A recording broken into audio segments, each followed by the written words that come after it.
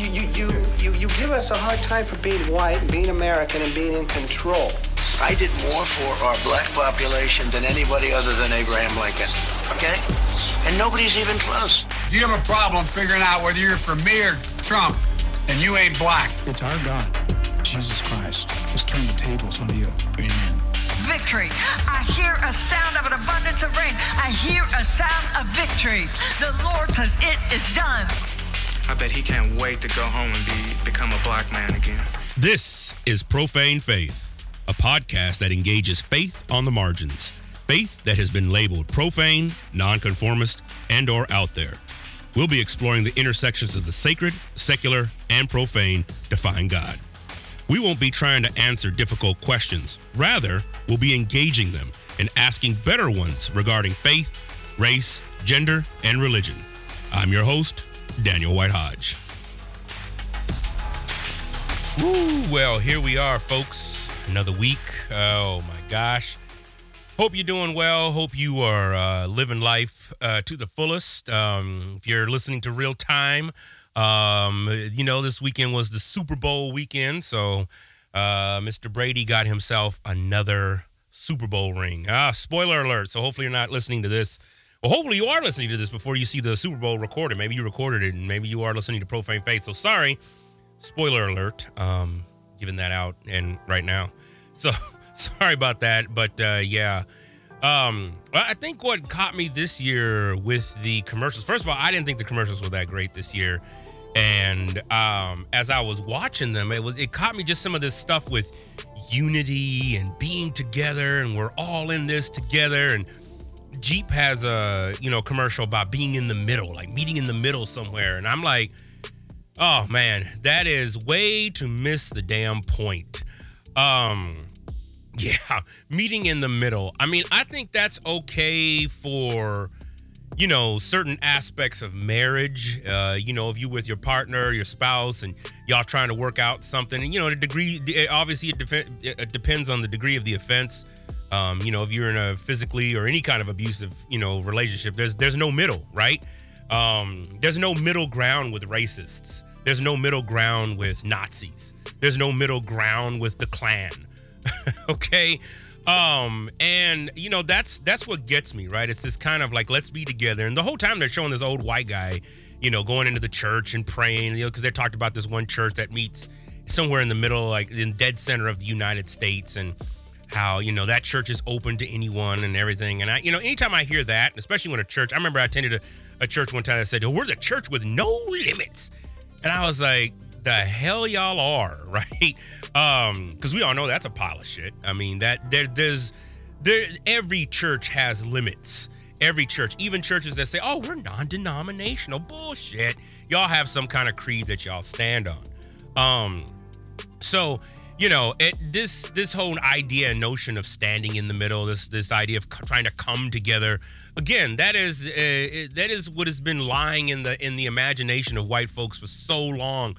It's what's, pissed me off so much about, motherfuckers who's still trying to make shit work in evangelical outreach organizations, right?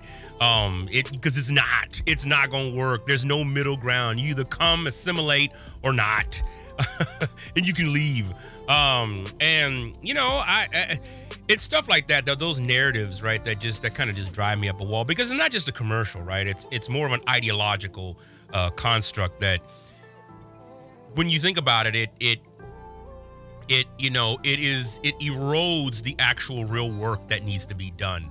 And it's a nefarious one because it gets into the psyche of people and their understanding of what change needs to happen. It's like the NFL talking about end racism and, we're in this together and, let's support the community. I'm like, have y'all hired back Kaepernick? Right? Because when y'all do, I might believe y'all. But until then, fuck that.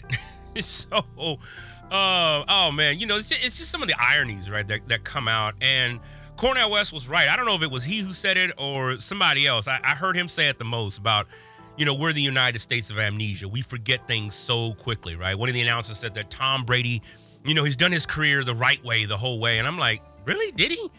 Because a few years ago, he got caught for cheating. and was suspended for that stupid shit too. Y'all remember that shit? Oh, but y'all still remember motherfucking Michael Vick, right? With them goddamn dogs. Remember that? Remember that? They still hold on to that shit, man. But Tom Brady did it right. Oh man, that's again, it's the type of shit that just it infuriates me. It infuriates me because you know that type of stuff. It's sports like football, and this gets me because I love football. Y'all know this. If you know me, you know I love football.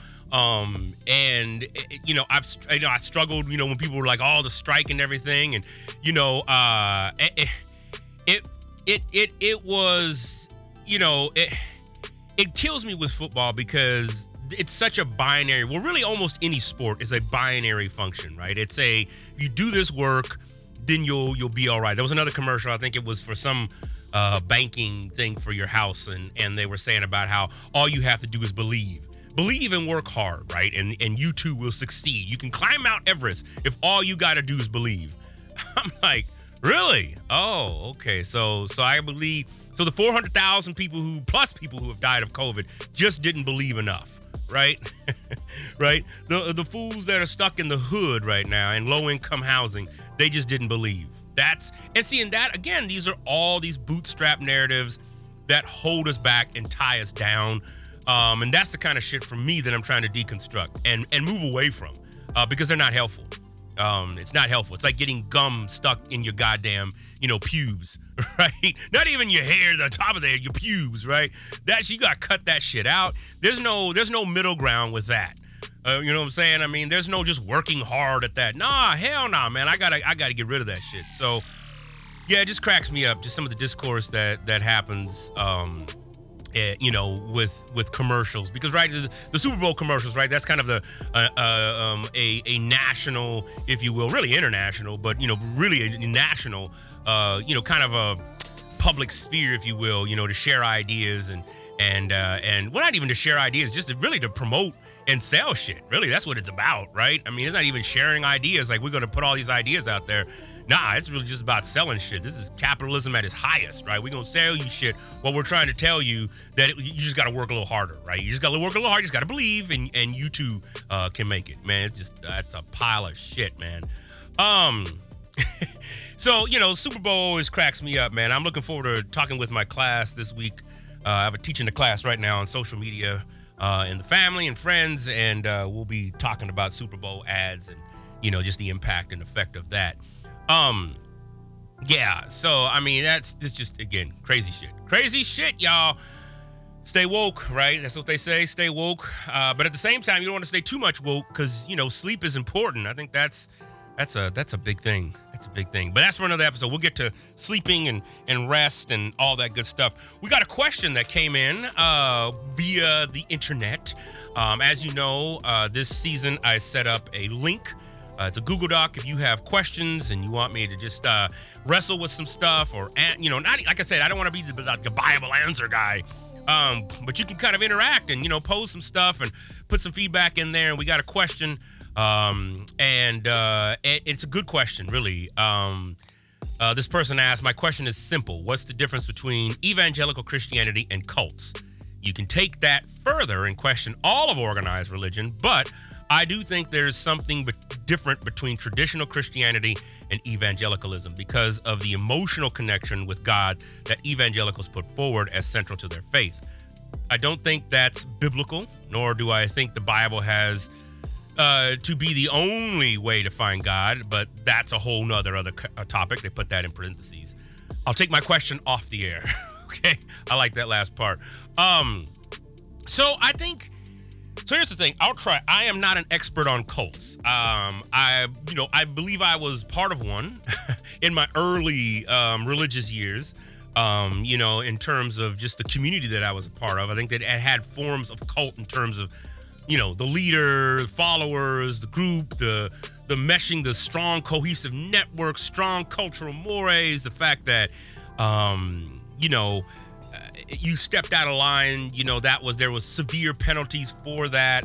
There's rarely folks that actually leave that. So I think there's elements that are within evangelicalism, which is one of the reasons why I'm not a fan of denominations. And if you're a part of a denomination, I'm not trying to be disrespectful.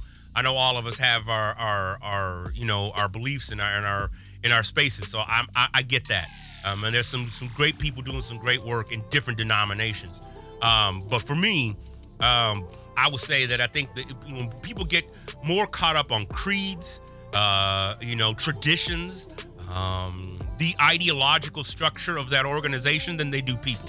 And then that's, you know, and of course you can look at that with any organization. Of course, I mean, that shit happens in higher education. People get caught up with publications and name and you know, and hey, look at me. I went and lectured over at this place. You know, I'm the best, or I put this book out and it sold #1. So I get that. And I push against that as well. I think when you think about what this person right here is asking, you know, what's the difference between evangelical Christianity and cults? I think there's a strong connection because evangelicalism itself, right, this idea and notion of personal relationship with Christ, being saved, you know, kind of there's a list of things that go into that.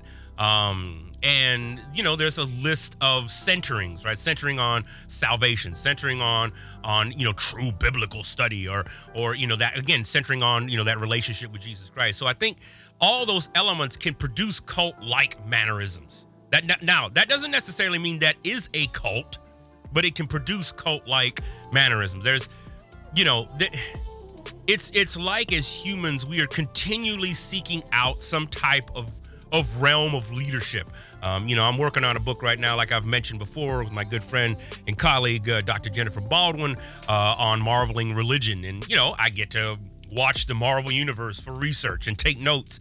And in the first Avengers episode, Loki comes out and he talks about how humans, you know, they desire to be led, and he wants to lead. He wants, you know, he wants that strong leadership role to, you know, to lead all humans. But it's almost like, you know, there is that sense, right? And so, and especially when you add in the strong religious divide between, you know, the secular world and the religious and the sacred, right? And, you know, there are still folks who hold on to the them out there, but we're in here.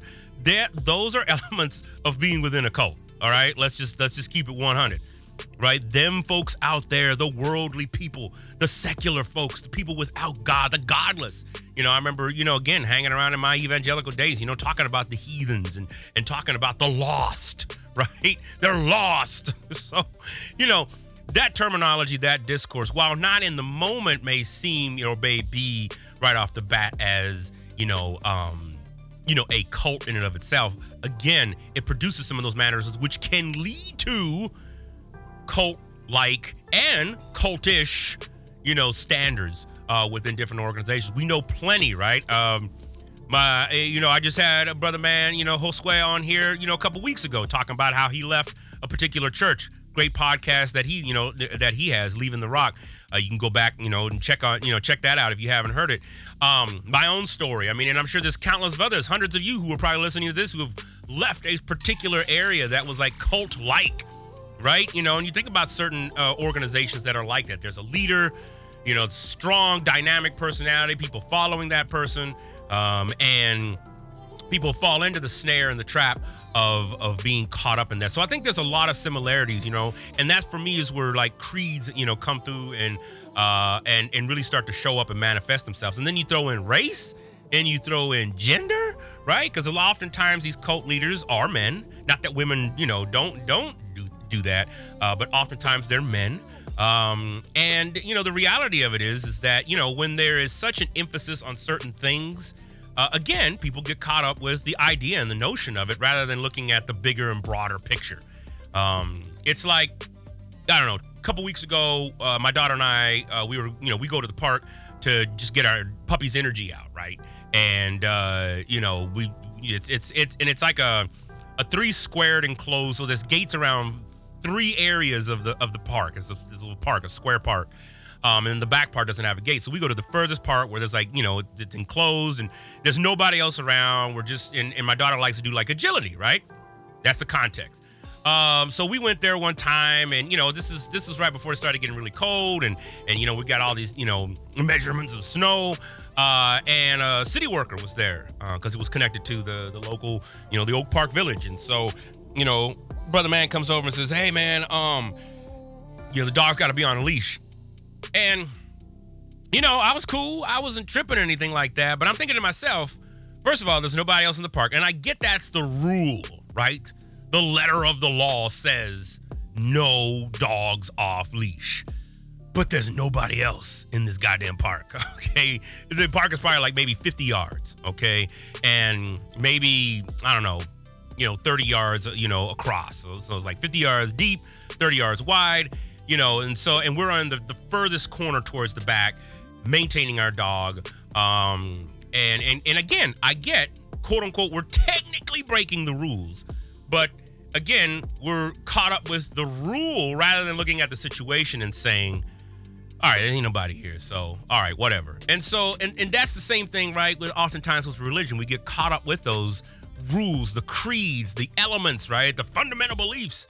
And so, again, people fall towards the prayness of cult-like behavior, cult-like mentality. This is us against them.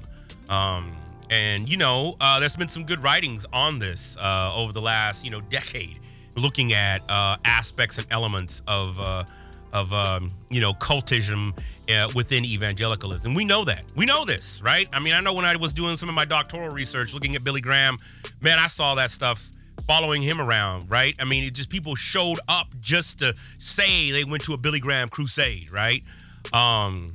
Shit is wild, man. Shit is wild. It's wild. It's wild. It's wilding out. So yes, there's a lot of overlaps. I would say the biggest ones are folks who get consumed with creeds, folks who get consumed with centering their ideas and notions and beliefs on a particular thing, whether that thing is, presumably good, right? Like quote unquote salvation or, doing good for the community. But it's very easy to fall into that. And I think religion in general produces that.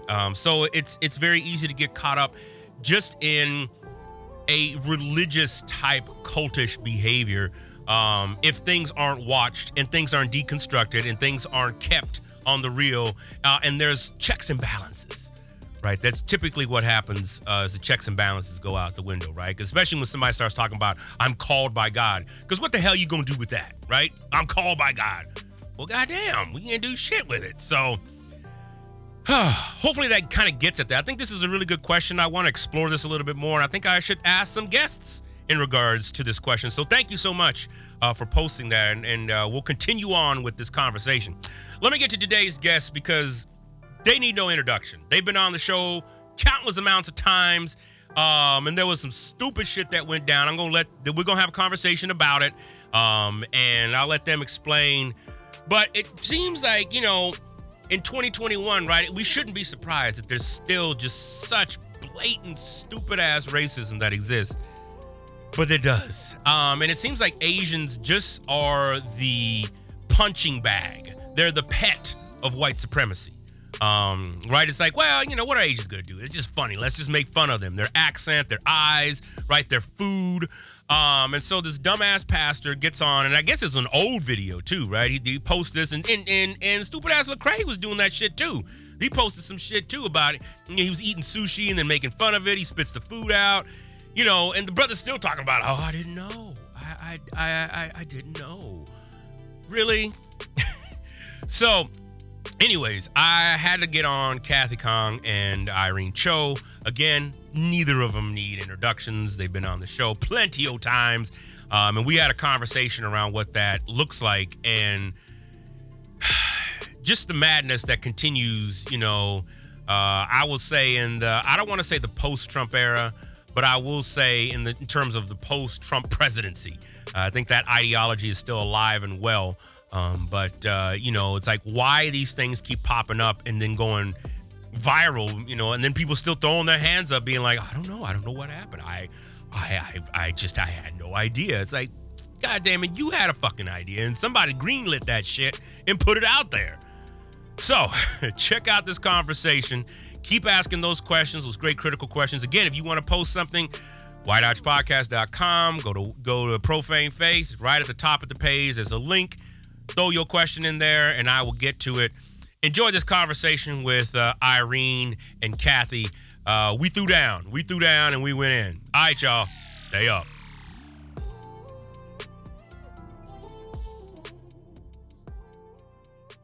Good. I'll just hit record so I don't forget. Thanks for taking the time and coming on. This is great. No problem. It's been a while, Dan. It has been. I live vicariously seeing you on Instagram, Kathy. Well, same thing. Like I'm watching your life on social media, but yeah, no one can actually see one another. At least we haven't gone out much. Yeah, so. No, not at all. Out of your little sun bubble, Kathy. I know. My snow globe. Although I haven't been out in a while, I should have gotten it out today because the sun is out. But I had a call earlier today. I knew I had this call, so I was like. How long does it take to inflate? I know. It doesn't inflate. It's literally it's like a tent with no bottom. It's just a thing. Oh. And so you can kind of pop it open. The trick right now is that I can't really stake it into the ground because we've got like 8 inches of snow. Right. And then you've got to like put in these support bars up top, which is super easy. But again, I was like, I'm only going to be able to be out there maybe like an hour in between. So I was like, forget it. Because then I have to take it down and put it back in the garage, which again, sounds like a big ordeal. It really isn't. I'm just being dramatic. I mean, I can't barely brush my hair, so there's that struggle. Yeah. So I was like, oh, forget it, because I have to go grocery shopping, because we keep putting it off, and now we have like nothing. Oh, I know. And I are like, I know. Do you want to eat anything? Right. Maybe not. Right. Yeah. Not long. But I mean, we can start here because I don't even need to introduce y'all because y'all are like contributors, like in the field reporters.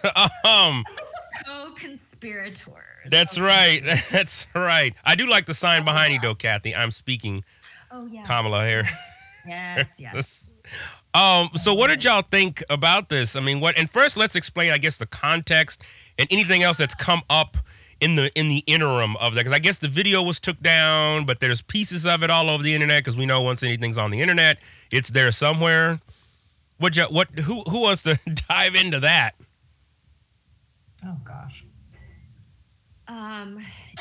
It was probably 3 a.m. Sunday morning. All right. I was not sleeping. I have insomnia, so a friend of mine saw that I was still online, and she pinged me and sent me the YouTube link.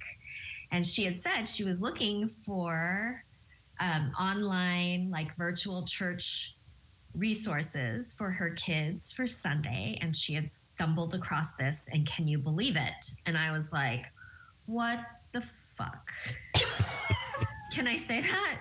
Of course. And, I didn't say it out loud because it's 3 a.m. and I'm in bed with like the night version of my screen. And I just thought, you're kidding. And all sorts of thoughts started running through my head because this is Saddleback Church. Right. And I have a little bit of history with Saddleback from 7 years ago. So the video is awful. It's, it's typical kind of like white evangelical Sunday school material, trying to oversimplify poor theology. And, you pray and all these kinds of things. So I don't really know what any of that skit had to do with prayer. It had nothing to do with prayer. Right. But there is this, it's the stereotypical bumbling white children's youth pastor being silly or ridiculous. And he says something about fish, or I don't even remember. And in order to prepare the fish, he's got this special preparation, and it's like this bad, I don't know, TikTok or reel where he just appears in a traditional Chinese male shirt top with a sword and his samurai sword or random sword. Yeah. And his baseball cap put on backwards. Yeah. As one does when you are a middle-aged white man. Right. And starts like flailing to like, I don't know what kind of thrasher drum. And he's, like, hiya, ridiculous, right? Like ridiculous faux martial arts noises, and is flailing this sword around. supposedly making sushi, and then does this bumbling, like trying to put the sushi together and can't quite manage it. And there's a part where he like puts it in his mouth and spits it out. What that has to do with prayer, I am still very unclear.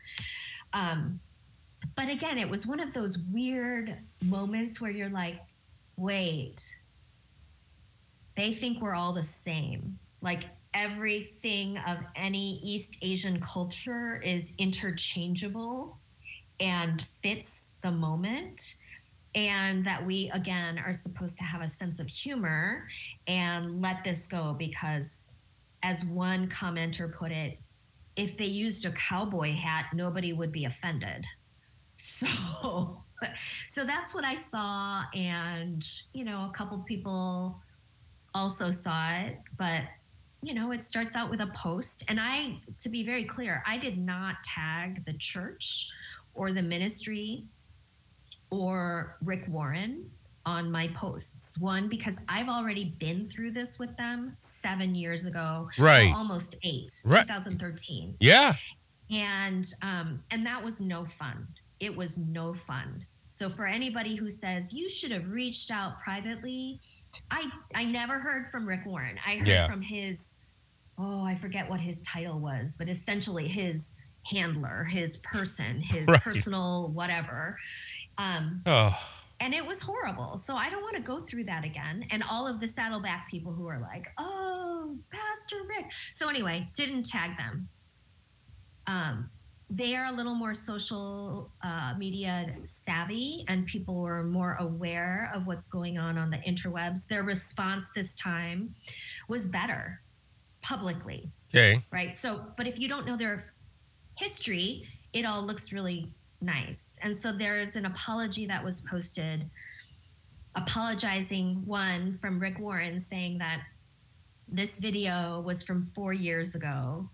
So, you know, we are not that anymore. And we were just talking about having, you know, right? Like to make sure that we would be a church for all nations or whatever.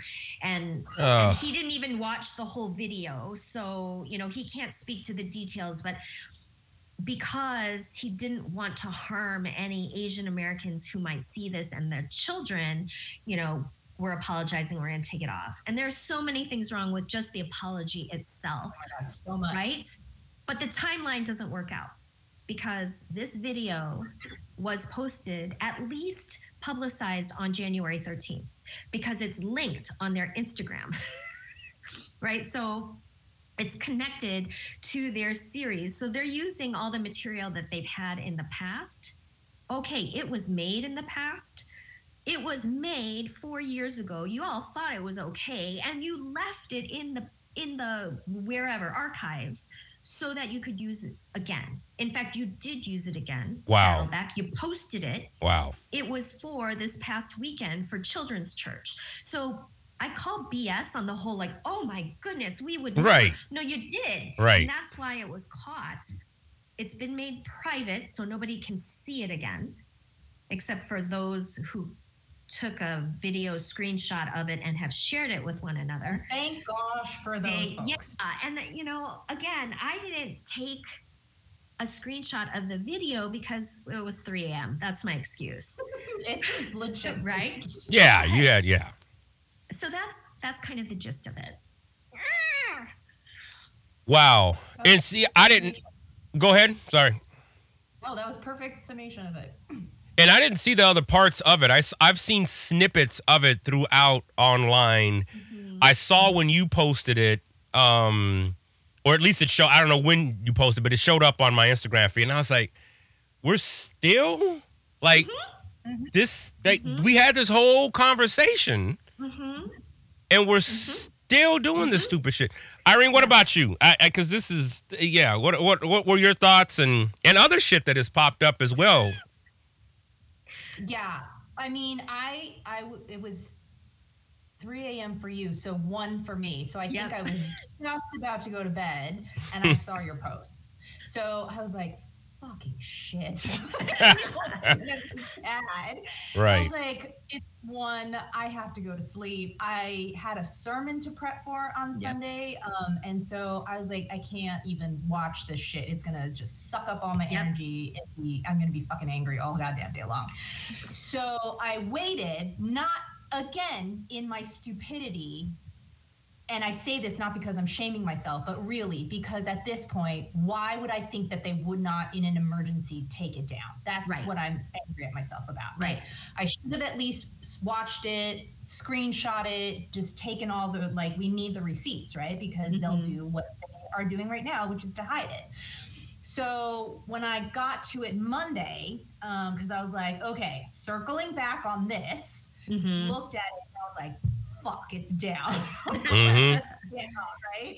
So luckily, again, you know, Judy, Lou Dominique, and another person who, under your thing, I think, under your post, Soon Chun had asked, and somebody had done a longer screen recording than even Judy had done, I think. And so I got to watch that section all the way through. That had the prayer section in it, which I don't know if Judy's did necessarily. So I didn't see the spitting out part, but I had heard from others that there was that.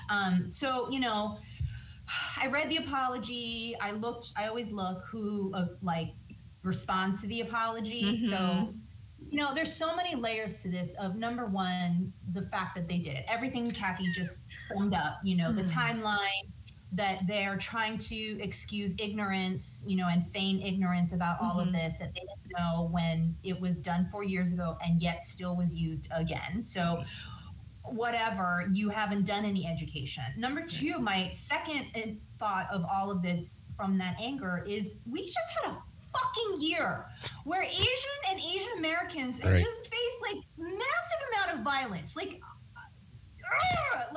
And you still think mockery is acceptable in February, birthday, like 2021, right? Or it was January, right on the cusp of the entrance into Black History Month. Like, really? Seriously. So for me, it's the perpetuation of that after a year long of fighting, you know, that violence of, you know, against Asian Americans in all of 2020 with the pandemic stuff.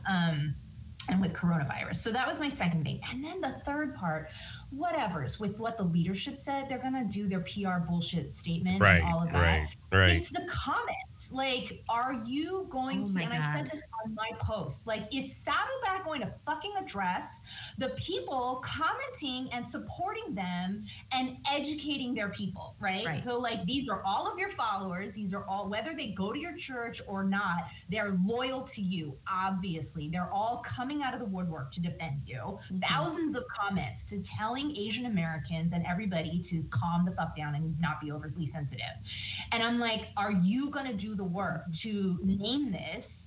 Like, fuck your apology. Like, and it wasn't a horrendous apology like it was 7 years ago, you know, like which he didn't even apologize 7 years ago for what he did. He just doubled down and like justified and did all the bullshittery, right? And then he had a tragedy. I'm not going to, you know, talk shit about it, but he had a tragedy and he had an awakening, quote unquote, in himself, right? And so, like, had some changes happening, realized all of his white saviorism, he, like, all of his spiel that he's sold more books on and hit more popularity with. So cool, that's great, but really there's no fruit showing for it. And so the comments, and like my question is Saddleback going to address this? And then fourthly, it's the people who are doing this anti-racist work, but yet still loved the apology post. And I don't want to name names or anything, but like, honestly, I'm going to straight up say I'm so frustrated. Like, why are we giving accolades and putting on pedestals for receiving the bare minimum from these white evangelical leaders? Like, I don't give a fuck how popular they are. I don't give a fuck if you've been, you know, moved by them or inspired by them. There have been a lot of people in my life that I've been moved and inspired by, but if they've done bullshit things, and they've done bullshit things, like, call that shit out. And I'm just so tired of that. So it was fourfold for me, really, of just so much anger. Yeah, so much anger. as I sit here and I think through this, I mean, I think, wow, that Asian culture, heritage, history has been a continual comedic space, right, for so many people. Obviously not just in the church. Obviously not just right. I mean, I'll put myself on blast. I think 20 years ago when I was involved with Young Life, we didn't think twice about doing something like that. And that's the sad part, right? It's like, here we are talking about equality, equity, and Young Life don't do this or whatever. And, it's be easy, right, to get up in front of 300 kids and do something like that. But I would want to hope that through the years, right, we got 2 decades since 2000, right, that somebody somewhere would have picked up something and been like, oh, wow, fuck, that was really racist of me. Maybe we shouldn't do that like anymore. And more importantly, maybe we should fucking just rethink how we think about racism. But here we are, 2021, and I guess that's what frustrates me so much. Yeah. Because then you got the whole Lecrae thing. I mean, I'm sure y'all, which just drives me batshit crazy. Well, and let's talk, I mean, it needs to be addressed because twofold on that. Like, we have Asian Americans who do their own mockery of their own culture. Sure. To perpetuate whiteness, to serve whiteness, to assimilate into whiteness, all the things, right? So we talk about the complexities of that as actors or as comedians. They need a platform, they need success, it's in their face. So, we can address all of those issues which people then use and justify and excuse and say, well, Asian Americans make fun of their own, culture and their own cuisine and all of these things. So what's your problem? And then you have other people of color. There's so many things that happen, right? And so I forget what the thing that happened was, and then right after it was something, shoot. And then right after that, there was the MTV Awards or something where there was a rapper, a black hip hop artist performing on stage. And maybe it was the BET Awards, and performing on stage with a bunch of geishas or something, some Asian heritage element and dancers and all of that. And I was like, are we not going to address this appropriation? And so,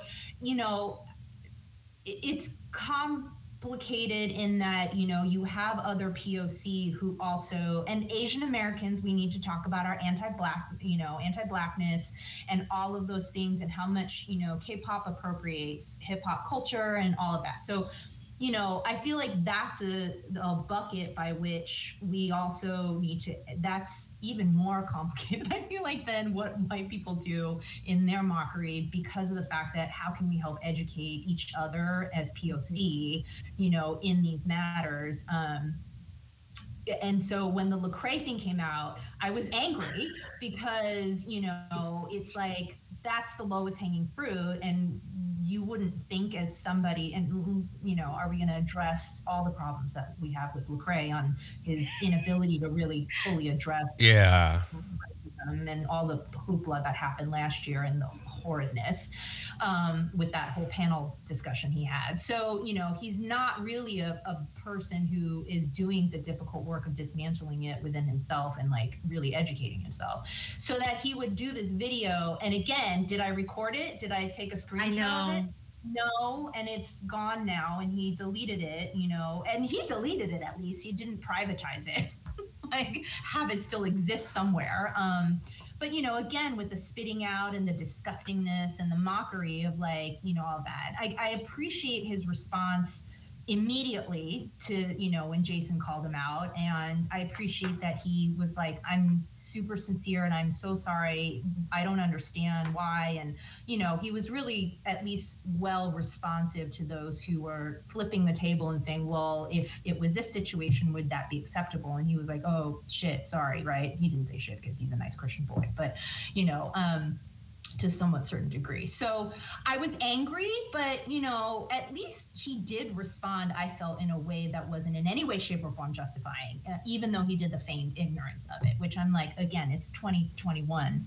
Right. Can anybody really feign ignorance about it at this point, especially someone like Lecrae, who is claiming to do anti-racist work, who's claiming and sitting on panels and having discussions about racism against Black Americans? Are you really able at all to feign ignorance with any of it? That's the question. And the answer is, it's a rhetorical question, because the answer is no. Well, I think it's possible if you think you can do that kind of work alone, right? And, and that's what makes me wonder for both Saddleback and for Lecrae. Like, with whom are you doing this work with? Right. Not only working in the systems and organizations that you are trying to influence, but in yourself. Who are the people checking you? And so clearly, with both circumstances, both examples, nobody's checking you, which is why that video was made 4 years ago. And who knows how long ago Lecrae's video was made? Because I don't know how long ago it was made. And again, it's just released in January. Oh God. Like it just came out. It's so sad. So sad. So again, then it's like, well, then who are you in? Like, who do you know? Who are your friends who are going to be like, this is a bad idea? Right.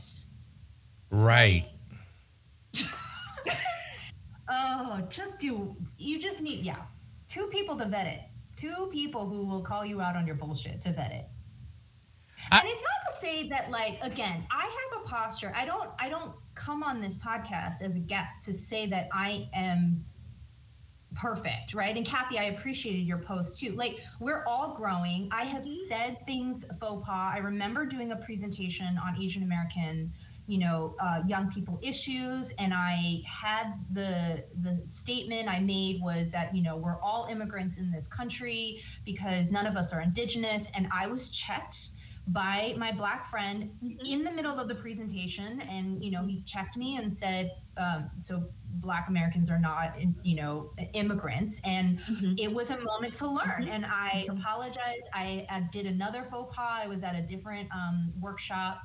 I was presenting on youth curricula, and I was saying how in Latinx communities, there's less complication to translation or utilization of creating curricula because everyone speaks Spanish versus in Asian communities. And I was checked on that. And so I understand I'm not perfect. I don't come here as a professional, and I'm not spewing all of this to shit on anyone and say, you have to have all of your shit together. But like, getting continually educated, like Kathy was saying, like, I am constantly reading and constantly learning, and there is so much to learn, and I'm always feeling behind. And I just had a conversation this morning with someone on progress right now in regards to anti-racist work is overwhelming, because we are for the first time really having honest conversations, I feel like, and really having good research come out and on a wider scale. And so I feel like there's more material to be reading and more people to be listening to. There's more podcasts and more, movies and documentaries and all of these things coming out, which I absolutely am so excited about. But and things are shifting all the time. So I get all of that, but to just be committing this kind of violence that's from 15, 20 years ago, as you said, Dan, like, that's inexcusable. That's like as if in 2021 we can still make fat jokes, or we can still make homophobic jokes, or we can still that it's just like, how are we still stuck in 1985 is really the question. Yeah. Well, I mean, I guess it's what I keep saying to folks. It's like, just because, Biden and Harris are in the White House, they won by margins. I mean, this was not a landslide, and by any means. I mean, Georgia had to have a whole runoff, and even with that, they still run. I mean, if you look at the numbers, right, we're talking minutia. It's percentages in some cases just by the numbers. So there's still a strong ideological structure that exists in this country in regards to, y'all people are too sensitive. y'all are, oddly enough, right, that we're too sensitive, but when it comes to storming the Capitol and people talking about how they feel this country is being taken and they're losing their jobs, they can express their emotions and their feelings, but we're too sensitive. Right. Yeah. Well, I mean, calling people out online, Dan, that's cancel culture. Right. Right? Right. As opposed to storming the Capitol and trying to overthrow the government. No big deal. And again, right? It's systems and people, I believe, ought to know better. Right? Ought to know better. And so specifically for Saddleback, it's some of your followers may still be new to this, but you as an organization, as a senior pastor, you went through this in 2013. I have the receipts. I literally have the receipts. Yeah. So to then act as if this was just something that happened within 4 years, that is what bothers me. That is the lie. And this short-term memory that always is in the favor of white supremacy, right? So then we have to forgive because this is recent, but it's not because it's 2013.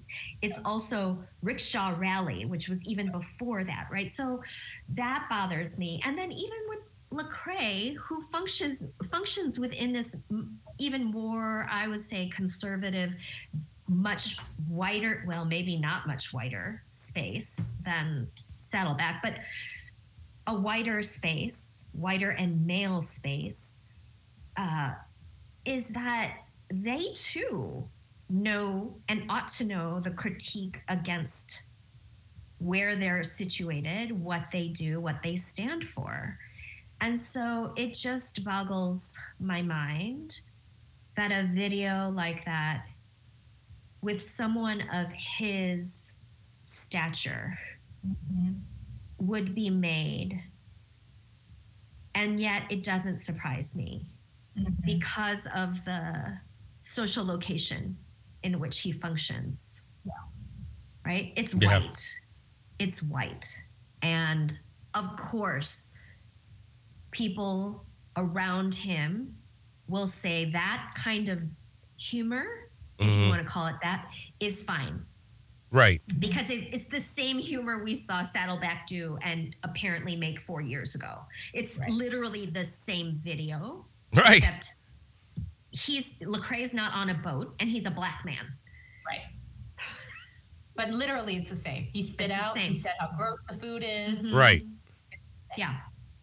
Right. And I think that's just it, right? Like all the narrative that exists right now, even 4 years ago, in regards to all of us, particularly ethnic minorities who come from cultures where people say, oh, your food stinks and that's nasty and I would never eat that. And like, but you just spit that out and like, I'm like, oh, I mean, part of it is my problem in general though, because I feel like so much of Christianity is gotten lumped into white Western evangelicalism, and then that just all that's centered is a personal relationship with God and salvation. Let's just get people saved and let them kind of somehow develop the personal relationship with Christ. So everything else outside of that box really doesn't matter, right? We don't have to have these conversations around race, and we'll apologize, but really what we need to focus on is building the kingdom. And that's my bigger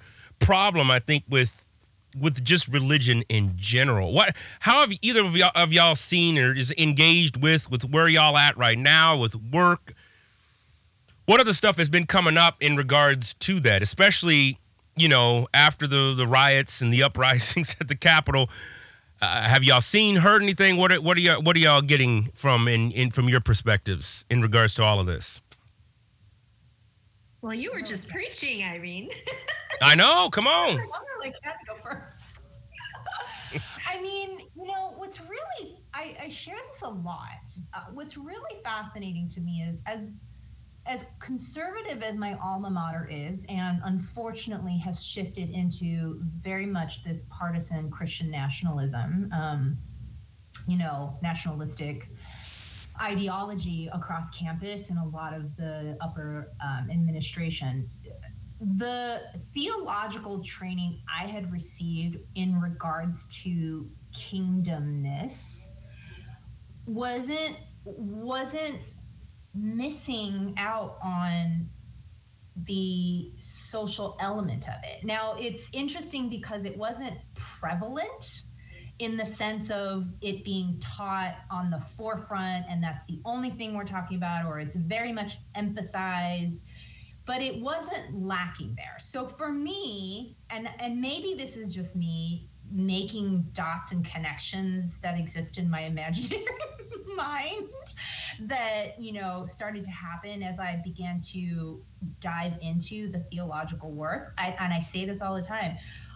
Honestly, my social justice stuff, my justice work, and then for the queer community, for others, and then going into racial justice elements, began with my seminary training. And granted, again, it wasn't dialogued or discussed blatantly in my classes, but the fact that we would unpack and study and examine the Gospels and the letters and all of these things. And I began to, this was in 2001, start a journey of, wait a fucking minute, the church today is nothing at all with what Jesus is calling us to. And I think, as a young person, we're going to label it as a young person now, right? Because I was 24, question mark? I don't remember how old I was in 2001. At that time, or it was earlier because I graduated in 01. So, it was probably in 2000 or 99. At that time, as I began, it was still Saddleback was on the major, its pinnacle, as was Willow Creek.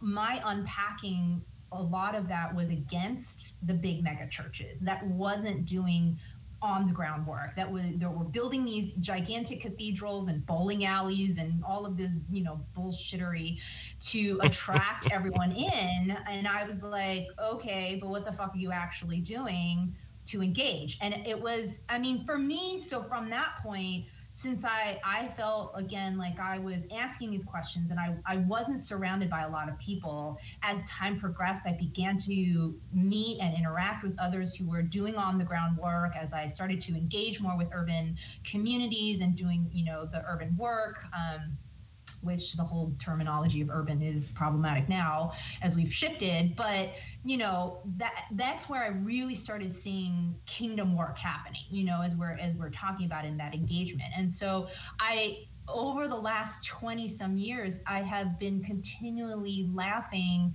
and then that laughter turning into more justified anger of the fact that, all of a sudden Rick Warren goes to Africa and now justice is a really important thing. And and then these other churches oh no, we have to do justice thing. And I'm like, you're so fucking far behind everything, but of course you get all the accolades because you have this platform. And meanwhile, all of these urban folks have been doing this work for forever. And I've been asking these questions for 20 fucking years. And but you get to get pats on the back and oh, okay, cool, Rick Warren, you are the savior of everyone because you went to Africa for a fucking vision trip,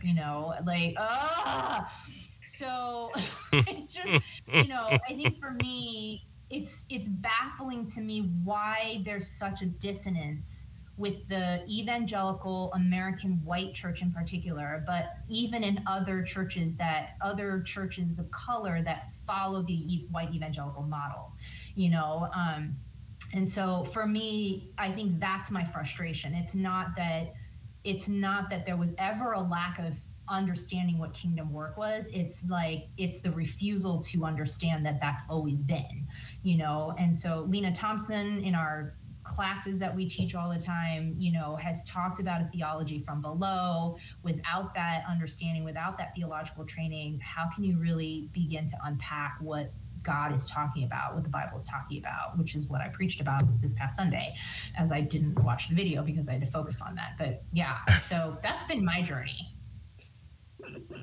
I love it. I don't even know anymore. I mean, the pandemic was hit at an interesting time because Peter and I have been kind of churchless for a couple of years, and like popping in like after the introductions and everyone says hello, and like arriving in time to like a little bit before the sermon, and then the closing prayer, we're out. And then the pandemic hit, and it was like, well, you can try and do virtual church for a while, but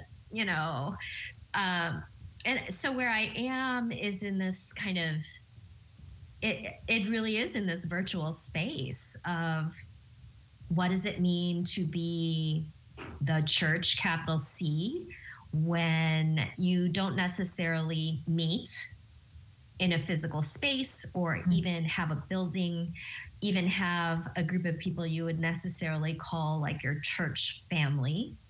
What does that mean? But so what has been interesting, and I think what I enjoy is a strange way to put it, this kind of work, is that it isn't solo, right? I would not have necessarily heard about this except for my friend who is younger and has young children and knew this would be something that I would still care about, and that it isn't because my kids would be exposed to it. It's that nobody, never mind just kids, nobody should be exposed to this with the rubber stamp of a church. Right.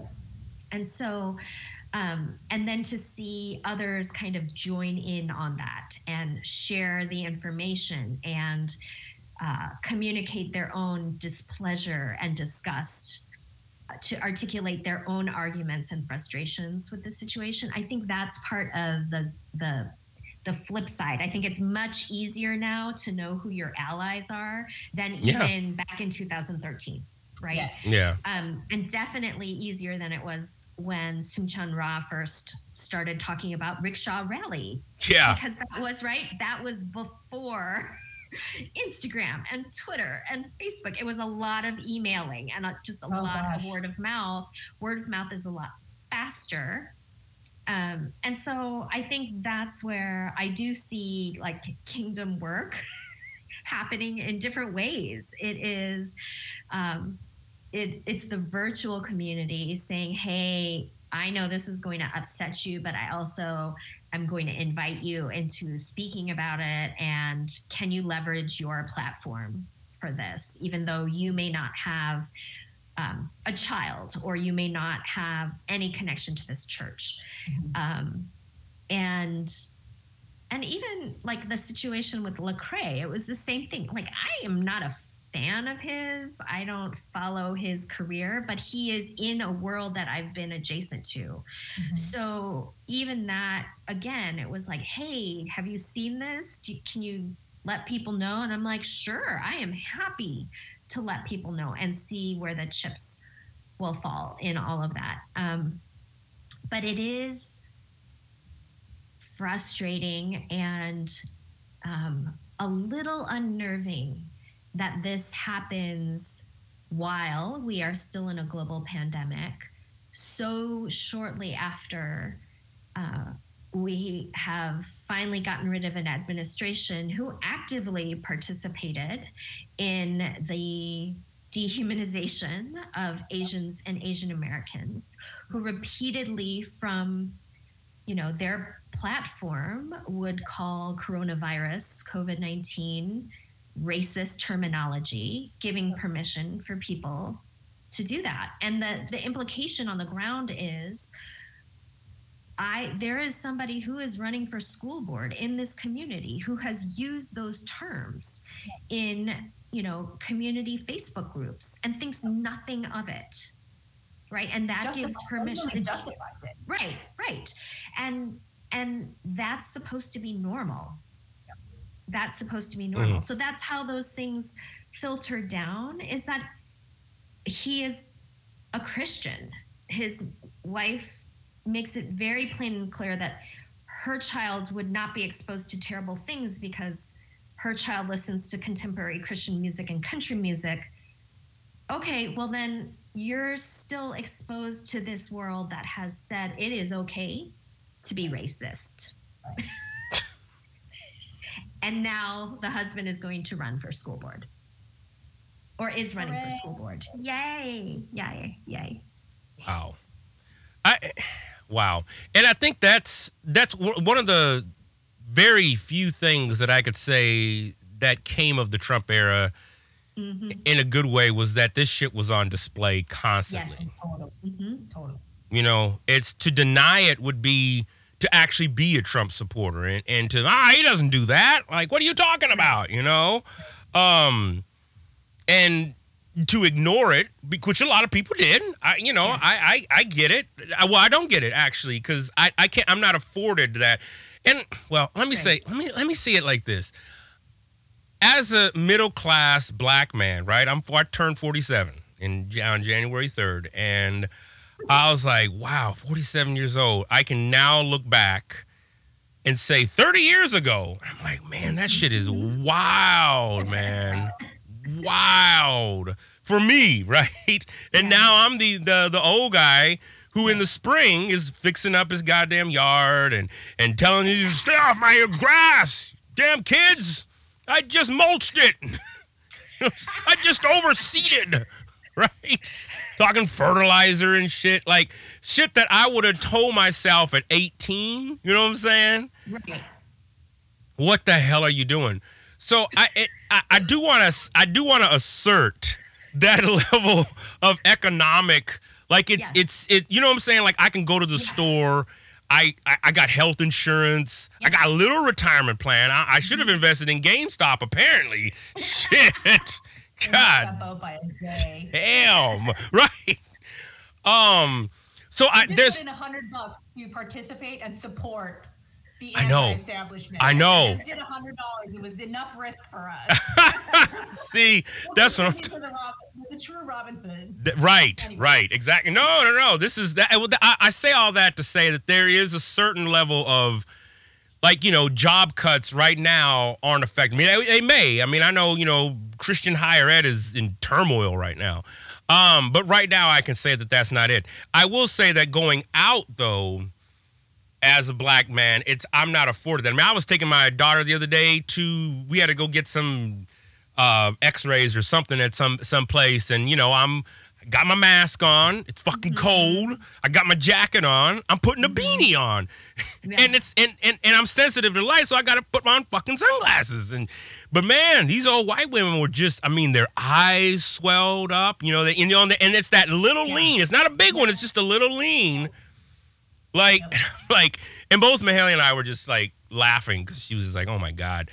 So that's what I'm saying. And that's funny, but that's not so funny when it's a police officer, you know, and we know, right, that they know how to disarm a situation. And they allowed, you know, the dude from, what was it, just up here in Kenosha, to walk through, you know, unharmed, and gave him fucking Burger King and sodas and the whole nine after he had just shot Jacob Blake, or killed two BLM protesters, right? Yeah, Kyle Rittenhouse. Yes, that one? Yes, Kyle, yes, who went to middle school just over there. Oh Jesus. Yep, with my youngest. Yep. Jesus. Is he the same age as your youngest? I don't remember if he's the same. I think they would be different. They're off by a. Similar. Actually, they might be the same age. Wow. Yeah. So, you know, and again, I think. Well, and that was the thing too, is that over the last few years, people who would say, "Oh, but that, you know, not here. It's not like that here." Right. And when Kyle Rittenhouse, people started finding out more about him, I was like, he was here. Yep. Yep. His family is still around here. It's not like they left and moved to Texas or Florida, right? Tennessee. They're still right. So again, and if you are white, you don't necessarily know, or you let those comments slide all the time about those people. about that virus. And so it's not about you. Right. But for us, it was like, well, yeah, that's totally not surprising. Not surprising at all. That's not the family I would have thought. There are other families I would have expected. Yeah. But we didn't know this family, right? But like, we in our minds have a list of people where we're like, yeah, you know, remember when we 15 years ago moved into the area? Yeah, that family, I totally would have understood. So yes, there was some relief in January when the beautiful inauguration and a little bit of like a moment to breathe, because I appreciate having normal, like, press briefings. Oh my gosh, I cried. So one simple and used to be normal. Boring. And boring, and you don't pay attention, or not even boring. It's just like, you're not worried that there's going to be some sort of tweet or some sort of statement that's going to be an alert on your news app that's going to like traumatize you again. You know, it's just kind of normal stuff, which I really appreciate. But I think as people of color, we all recognize and knew that was going to signal complete change. And we knew that, right? There was the insurrection, there was, you know, the riot, the craziness. Was that just the 6th? January 6th? Yeah. A little less than a month ago. The longest year of January. Yeah. It felt like it. January felt really long this year. And then all of this craziness with Lecrae, with the Mahjong line, that those ladies who wanted to refresh Mahjong. And that was January, wasn't it? That was January. Jesus. Pretty sure that was January. Jesus. And and then Saddleback with the video. So that's why it was really long. Right. And it's like, we knew. I mean, I'm in the same thing. First of all, I think I've said it. I don't know, Dan, if I texted this to you. Like, I feel like we're going through withdrawals of the trauma and the chaos in a good way. Like when your alcoholic family member goes into rehab and you start dealing with the healing process, but you're going through withdrawals because it's been this whole cycle of insanity.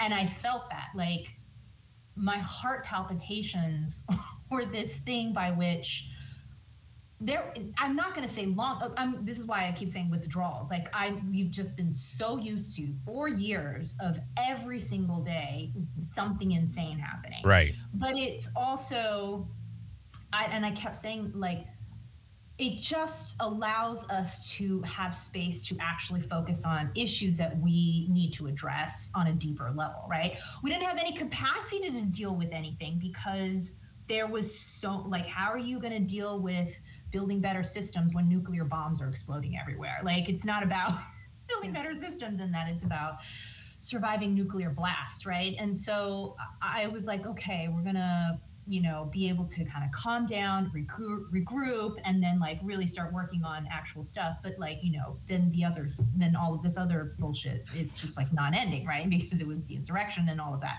And as we talk about the insurrection, right, like, white people are freaking out again, kind of coming into this realization that, oh wait, we have a problem. Like, what the fuck have you been wondering, like, this last 4 years, and 4 years before that, and 4 years before that? Like, so again, I still feel very new to this work. And I remember having this conversation with you, Kathy, a really long time ago. I want to say like 6 years ago, about engaging the white community and the exhaustion. And I was still so naive and hopeful, right? I was just, like, oh, we just need Weren't more we all? education. And, Weren't we all? My poor innocent little naivete. And so I'm like, say to you, not even remotely like close to the exhaustion.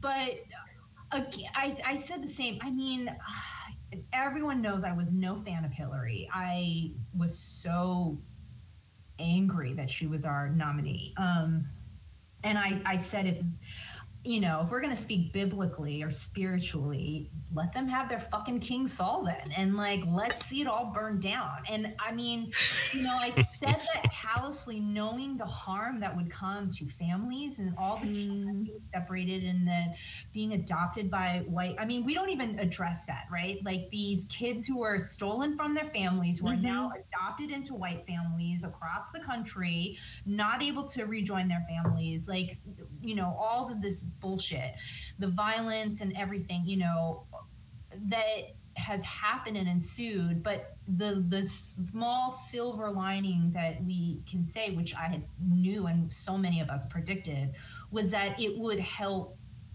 moderate or / somewhat conservative white folks and white Christians to start to realize, oh, wait, shit, everything you were saying is true. And there really is a problem. And everyone kept saying, like, ban him from Twitter. I was like, no.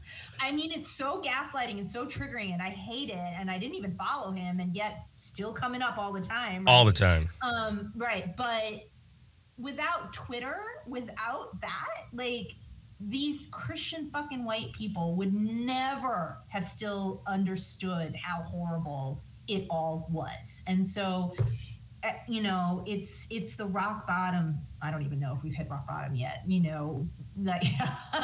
but it's the on the way journey to rock bottom that, at least some folks I have seen starting to be aware of the issues. I don't know. I want to have, again, my naive hope, because ever the Enneagram 9 that I am, who believes in humanity.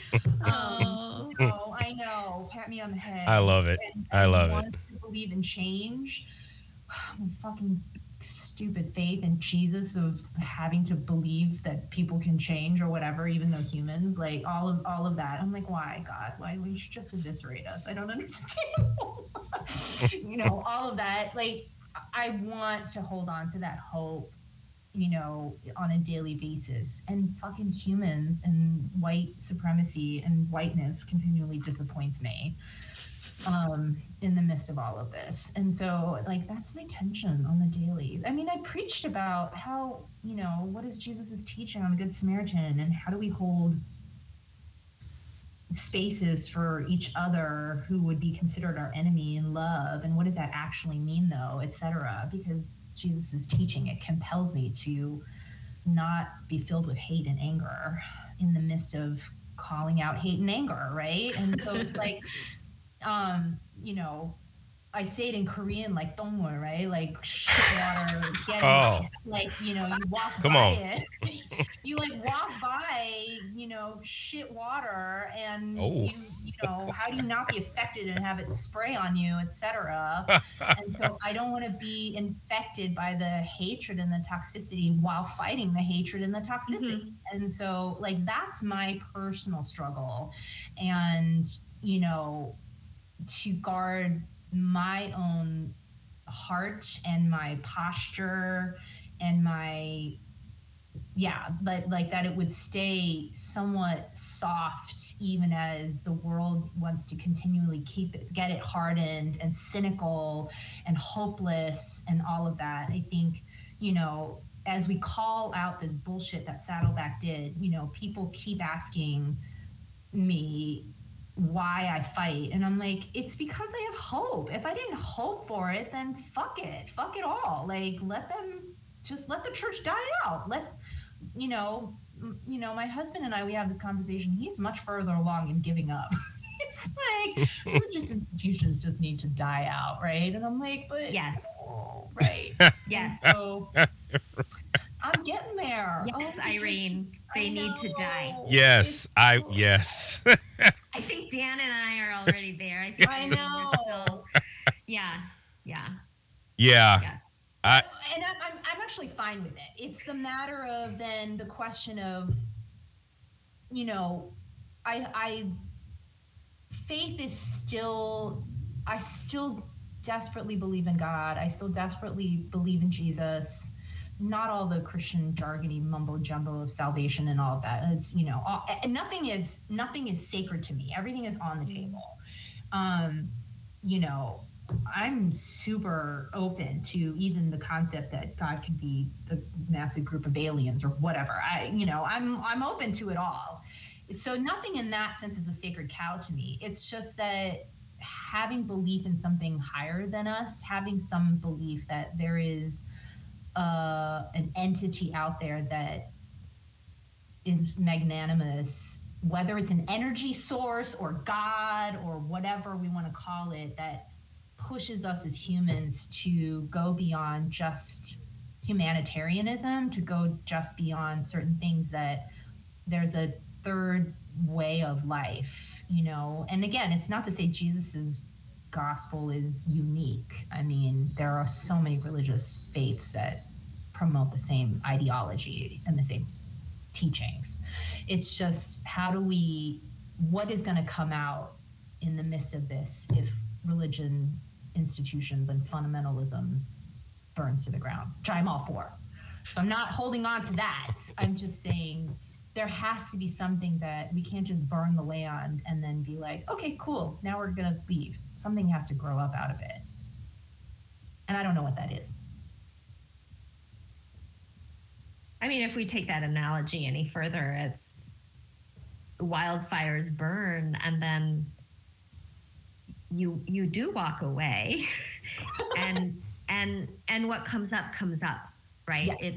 It's whatever needed to come up, whatever needed to be burned then survives. I'm imagining, Dan, in the spring, as you're seeding and fertilizing and telling people to get off your lawn. Oh yeah.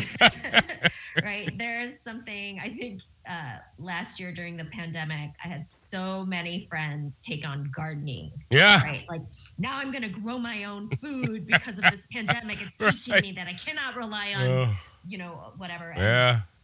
And the last couple summers, I've taken a break from gardening.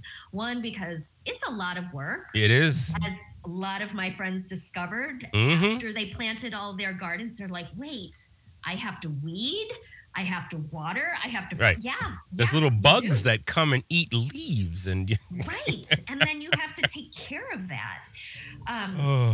And sometimes you have to let your garden rest. Mm-hmm. Right. And if you only have so big of a patch of land, you've got to give it a break from whatever you've been planting, because it's taken all of the nutrients out of the soil.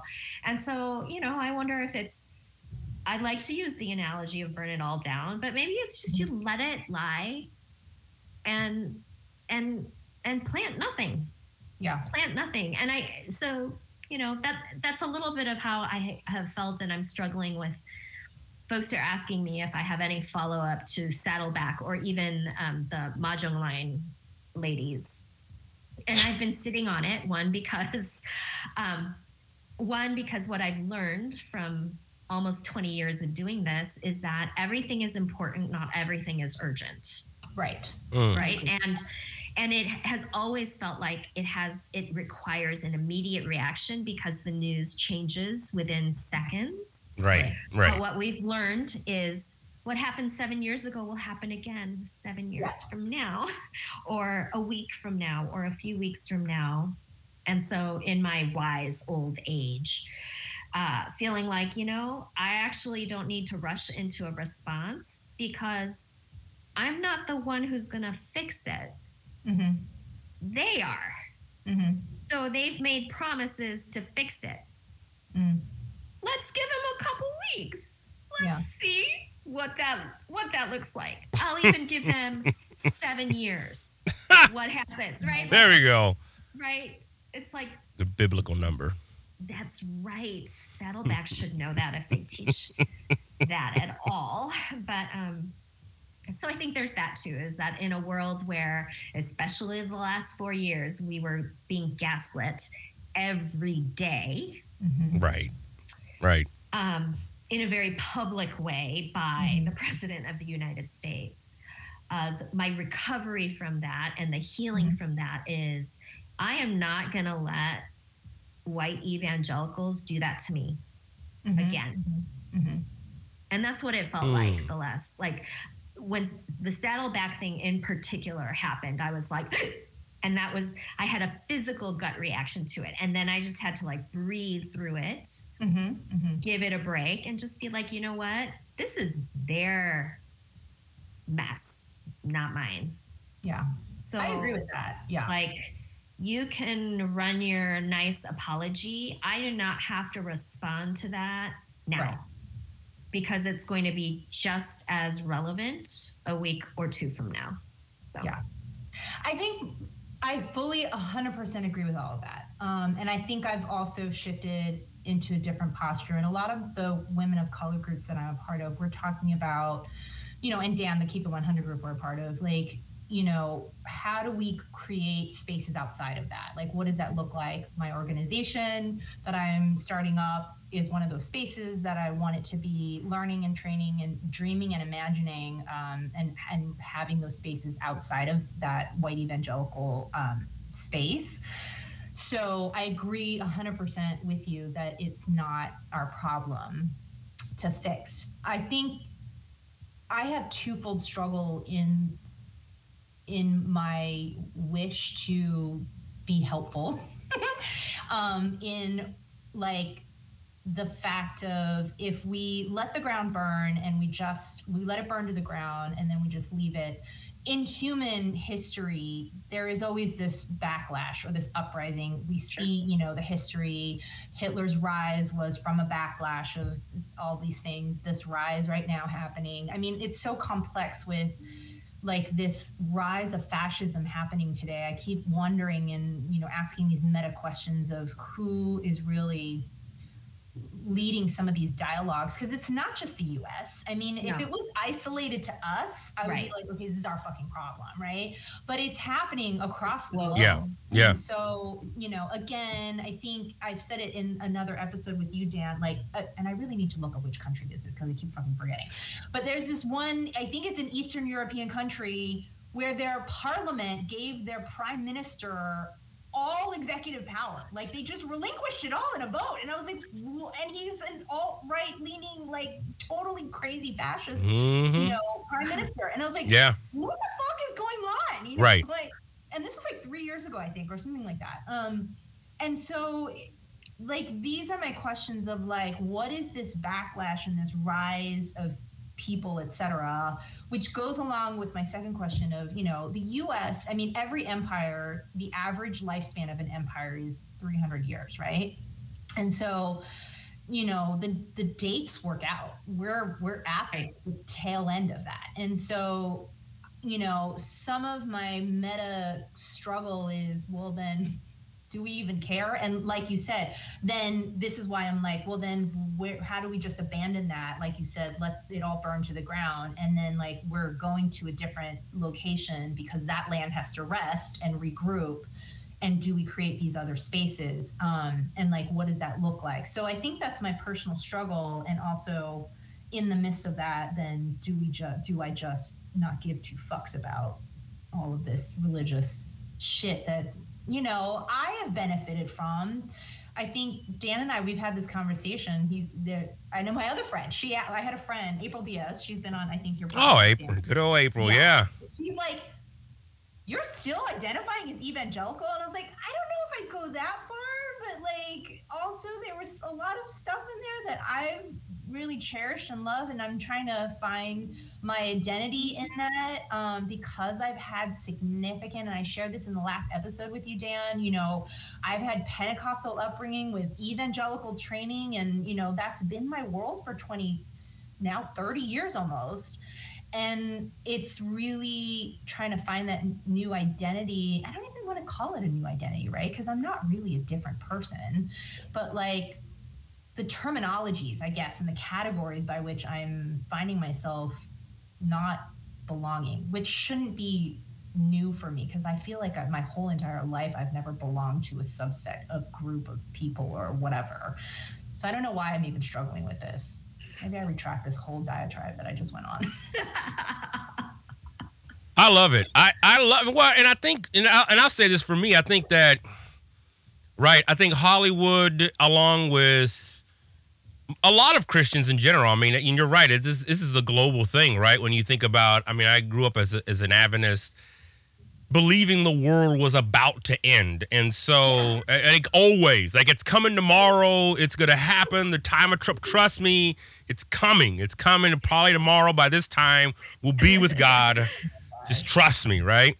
You know, I think you're right. I mean, I think a lot of people think that without, and part of why I feel like, well, part of it has to do with power. There's a sense of struggle for power, particularly for white folks, white cis males in particular, to hold control, the money, because we all know that in evangelical circles, right? I mean, white conservative money is so what much money. So much money, right? I'm talking billions. Yeah.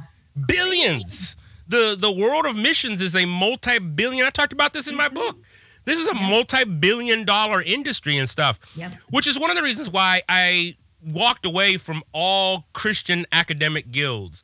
ASM, Association of Missiologists, APM, American Professors of Missiology, AYME, all of that shit. I was like, I'm done. Because y'all ain't trying to do shit for change. We're talking about the same thing that we was talking about in 1995. Okay? So I'm done. But I also think, and this is what got me thinking with y'all, because I'm definitely like, man, let's burn the shit down. But I also don't think, for me, I mean, everybody thinks that, right? It's like once it's down, it's like, you know, again, Christians have feared like, oh, there's going to be Blade Runner and Children of Men and, you know, cats and dogs are going to be living together and God damn, you know. And I'm just like, I don't know. It's the same thing that I feel about alien life. It's like, I don't think they're out there to fucking kill us. Like, there's plenty of resources that aliens would want that exist in the asteroid belt. Why would you come to a planet that's already polluted, filled with bacteria that you probably don't have an immunity system to? Why not bring us into the Galactic Fellowship and stuff? But again, Hollywood is confused us into thinking, oh, well, because, you know, and this is one of the things I'm trying to work out, and some of the own stuff that I'm doing, like, we base off, and I'm not saying we, like you and me, Irene, this is anyone listening. I'm talking about, we base so much stuff off of our own perspective that it's easy for white folks and white scientists, right, to be like, oh, well, if aliens come, they're going to colonize us like the Europeans did. No, that's y'all ancestors, man. That's what y'all motherfuckers did. Don't be putting that shit on other life forms that haven't been colonized, right? So, I don't know. And I think, I just think that, you know, and there's such a lust and really almost the levels of masturbation, porn and masturbation levels of the church over youth and young people, man. It's like, oh, I got her. Oh, you know, it's like orgasmic for the church when they think about young people. They're losing their soul. And now they don't even know what the fuck Gen Z is. Y'all niggas haven't even stopped, you know, talking about, you know, the devils in the boomer generation and wearing leather jackets and slick hair. And now y'all want to talk about fucking Gen Z. For real? You know what I'm saying? I mean, but Dan, I've been in these conversations with these evangelicals. The answer is evangelism. I know. And apologetics. I know. Literally, Yeah, still, the it's answer. still, you know, I'm not in those conversations anymore. Thank you, Jesus. Oh, Lord. Yeah, me neither. I have to laugh, right? Because I have to laugh with the whole Hollywood thing.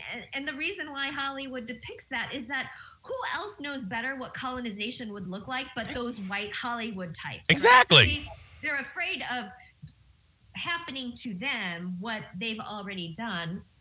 And I agree. I think there's a lust for power, and I think that continues even in this cycle of relief and recovery from a daily gaslighting, and like it's like a tick, right? Like I'm flinching all the time from the past 4 years. Right. And my body has to kind of reprogram itself to be normal and relaxed and not constantly in a state of fight and flight. But we've seen, right, over the years, the evangelical movement and then ex-evangelicals. And there's a posturing for power and influence and money there, and progressive spaces. It's the same thing. A level of influence begets power, begets more influence. And there's, you know, for me, it's I can easily throw out the burn it all down, in part because I have no institutional connections at all anymore. And I am quite literally a suburban mom. I don't know. I'm an empty nester. I mean, my kids have all college and one's left home. And so there I am. For me, again, these situations that keep coming up just remind me that we are horrible. As I always say, because humans, Yeah. People are awful. And, you know, sadly, a reminder that it is as often people who claim Christ as it is people who don't. And if that doesn't concern the church with a capital C, no blog post of mine is going to make a difference. right? It's not. Yeah. It's not. And with that, realizing I want to live, and I want to live in a healthy, less triggered sort of existence. Yeah. And to stop expecting the church, capital C, to behave any differently until it's proven otherwise. And I think that's where I'm at, is the church, conservatives, progressives, we have all behaved in the same way. Yes. And so if I can't change them, all I can do, this is good therapy work, right? Then the only thing you can change is the way you respond and react in that space. And so I am trying to retrain myself to not go into fight and flight. Yeah. And just be like, maybe I'll talk about this tomorrow, or I'll post something today and wait a few days. Because you know someone's going to say something stupid in the meantime. Let them. Yeah. That's a really good word. I Yeah. like that. It is. It is. Have y'all, because I know, and I'm bringing up, and I know we're at our time. I mean, I know y'all both busy and moving and grooving. I got, but I know there was something that, particularly Kathy, for you, I know you had went to Baylor, and there was that whole fallout from that. And I also know, what's her name? She's got a huge following on Instagram and Twitter. She's Native American. She's indigenous. Caitlin Curtis. Yes. I know she had a problem with them as well. Have y'all had any more incidents? Like, I guess, again, this is what I do. You're right. I'm not in those circles any. Oddly enough, a lot of those goddamn organizations that don't want me to come, and I won't put any on blast. Y'all know exactly who I'm talking about. These 4-letter organizations. Yep. I won't put nobody on blast, but y'all niggas still sending me, emails to give y'all money. I'm like, oh, you want my money, but you don't want my teaching. Okay. All right. I see how that goes. But I also get it. At the same time, I get it because I was a part of that world for a long time. I think so. I mean, any last thoughts here as you're thinking about, speaking in chapels? Like I said, I don't speak in chapels anymore. I do some online shit, and I have my passive income is starting to come either from music and just doing outside shit outside of the Christian world, which is great. Great. Yes. Soon going to be also passive income from my world. So. There we go. See, come on. And, no music, passive income for me. So no worries on that, listeners. I still occasionally have been doing chapels. I have a lot more questions now when I get invites to those spaces about what I have to sign, who the audience is. It's different now that it's virtual, right? In that I'm not in a physical space. So I have different questions around that. And I am also finding that the invitations come from different spaces because it's not going to be from the Baylors anymore, right? It's not going to be from those places, and that's totally fine. And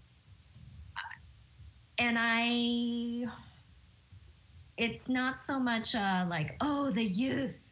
I still will forever have a soft spot in my heart for college, right? And that's that time of life where I have seen with my own children, there is a time of maturing and leaving the nest and deciding what you're going to believe and how to behave, and still need your mom and dad for money and laundry advice.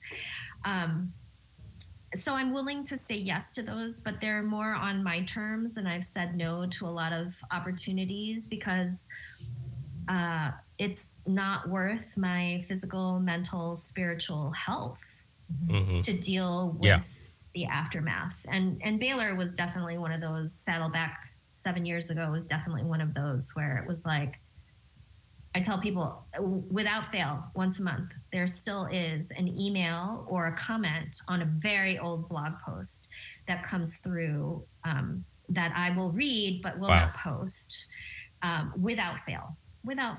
And those things are years old. And